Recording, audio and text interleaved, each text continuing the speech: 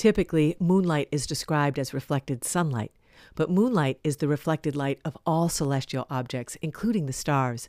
So full moon can be imagined as a time when all available celestial light is focused by the moon onto the earth. Add to this phenomena the fact that sometimes the full moon is closer to us than at other times, like it will be Wednesday this week, and a beautiful picture starts to emerge. I'm Mary Stewart Adams, and this is the Storyteller's Night Sky. In the ancient Greek tradition, the Titan goddess of the moon was Selene. One night, over the cracks and crags and caves of the earth, she leaned in for a closer look, and her gaze fell upon the sleeping shepherd Endymion. She fell deeply in love and asked Zeus to grant Endymion eternal sleep so they could meet each night in dream. Now, it might seem inconsequential that once each year the full moon is closer to us than at other times, but in ancient cultures, the closest moon of the year was considered the most fertile or activating of all things moon-related.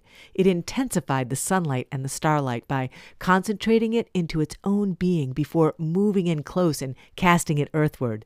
This month, the closest moon occurs while the moon is moving through the Milky Way, so it's even further amplified with enchantment.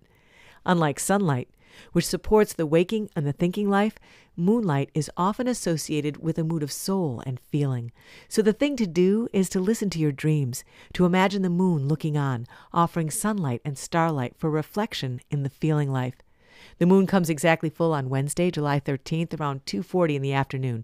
So pay special attention overnight Tuesday, when it rises half an hour before sunset, assuming its position on the eastern horizon for weaving the magic of dreams into the night. From Harbor Springs, I'm Mary Stewart Adams.